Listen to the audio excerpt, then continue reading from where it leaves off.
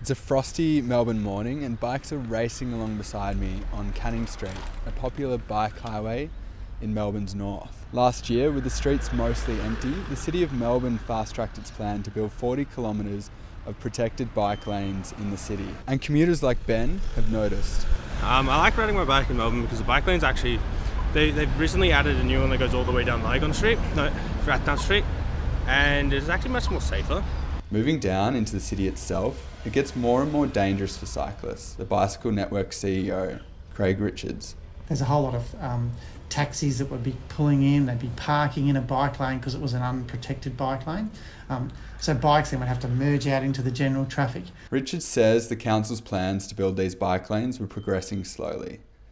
That was until a little thing called the coronavirus came along and changed everything.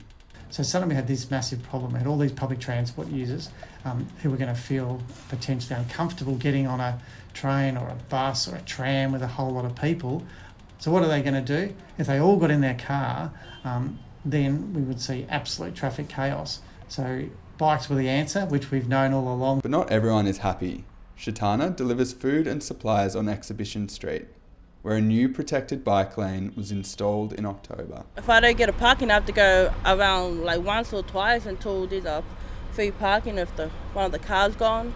So it's kind of pretty hard trying to find a parking, especially when that came in, the bike lane. Peter Anderson from the Victorian Transport Association says loading zones have gradually disappeared over the last 2 years. He thinks the council should have consulted transport workers like Shatana before building the bike lanes. Those cyclists all want to have their coffee and their choice of cakes in the shop, but if they can't get the coffee and the milk and the sugar there, they don't get a choice. But Richards believes there is an overall economic benefit to having more bikes in the city. When you do build separated bike facilities, people's takings go up. And why they go up? One, it's a space issue.